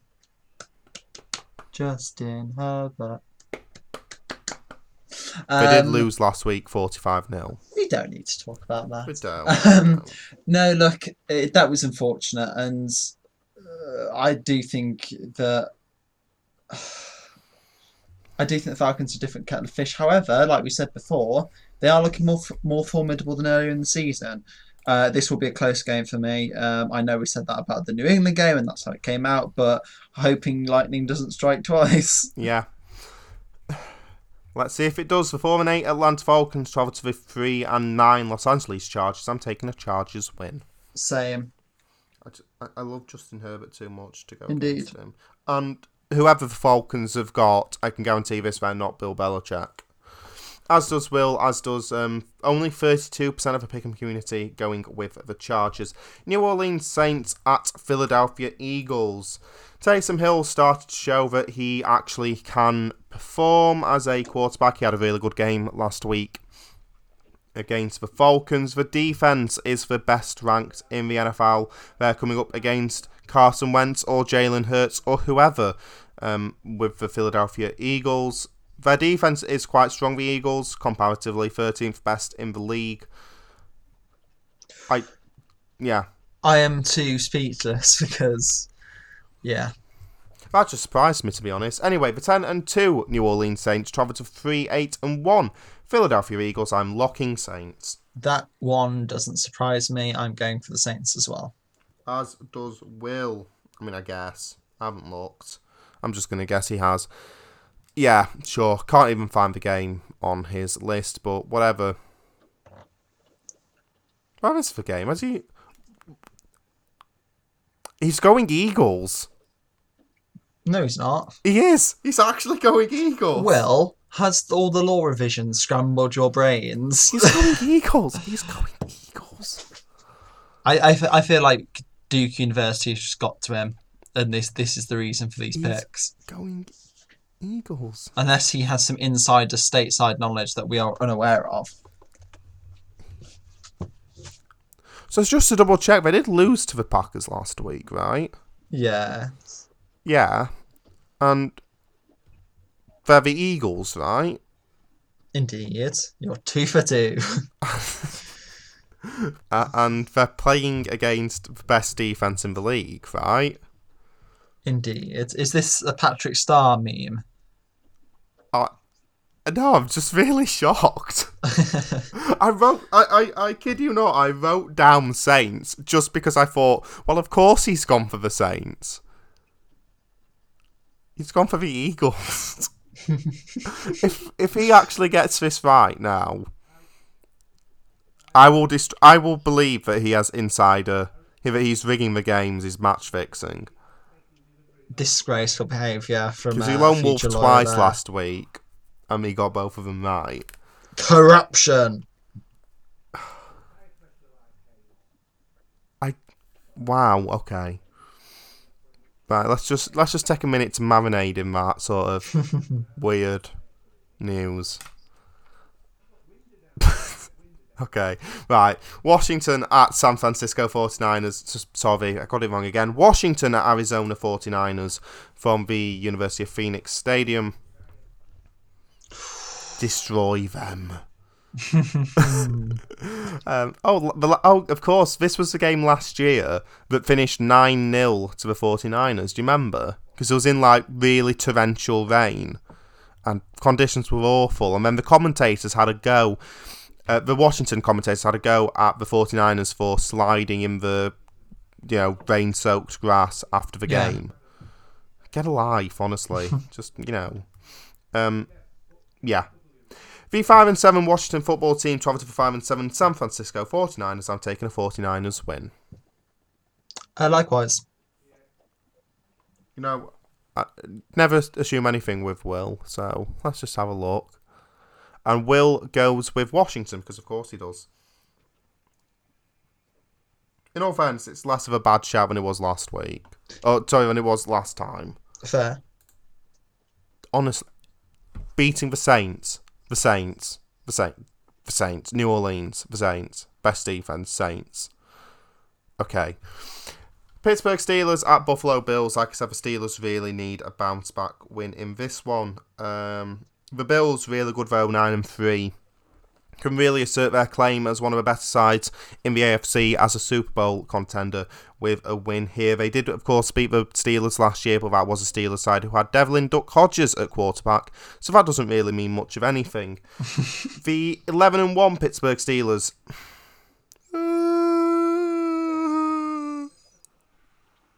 I'm going to cry for a bit. The 11-1 Pittsburgh Steelers travel to the 9-3 Buffalo Bills. I'm taking a Bills win.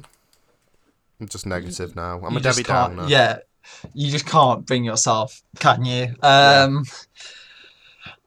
Dear. Yeah, I'm taking the Bills as well. Apologies, Alex. And Will's taking it. Specifically said a Steelers 100-point win. No, I'm joking. He's taking the Bills. 54% of the Pick'em community going with the Steelers. I hate all of you. 83% going with the 49ers. 97% going with the Saints. I was going to say who are them 3% who have gone with the Eagles, but we know. Now we know. I'm honestly still in a state of shock. Anyway, that is the last game then. And that is the NFL Blitz sorted for another day. Thanks for coming on. I need to go and lie down because the Eagles. He's picked the Eagles. I'm going to have to ask him why. Why? Just some men just want to watch the world burn. Just hang on. He's active on Messenger right now, so we'll ask him. He's seen the message. I want to see if he's genuinely interested. Oh, there we go. That's a typo. That makes far more sense.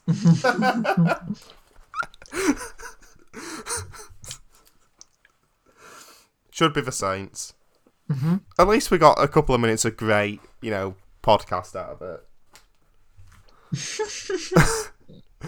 I was legitimately beyond confused. But yeah, so thank you for coming on another episode of the NFL Blitz. One that this week, fun fact, is going to be under. Actually, oh wow, we've hit 120 minutes, so it actually might not be under 2 hours. It probably will be under 2 hours, but we've managed to just get under the 2 hour mark this time. Fair, nice, clean amount, Yay! Anyway, that is all the time we have on the NFL Blitz today. Thank you for listening. My thanks go to Josh for joining me. The intro and end music for the NFL Blitz was provided by Kevin McLeod at Incompetech.com. We're back next Wednesday to look at all the games from Week 14 of the NFL season. Until then, I've been Alex Woodward, and don't just have a good week. Like the best play in NFL history, have an immaculate one. Goodbye.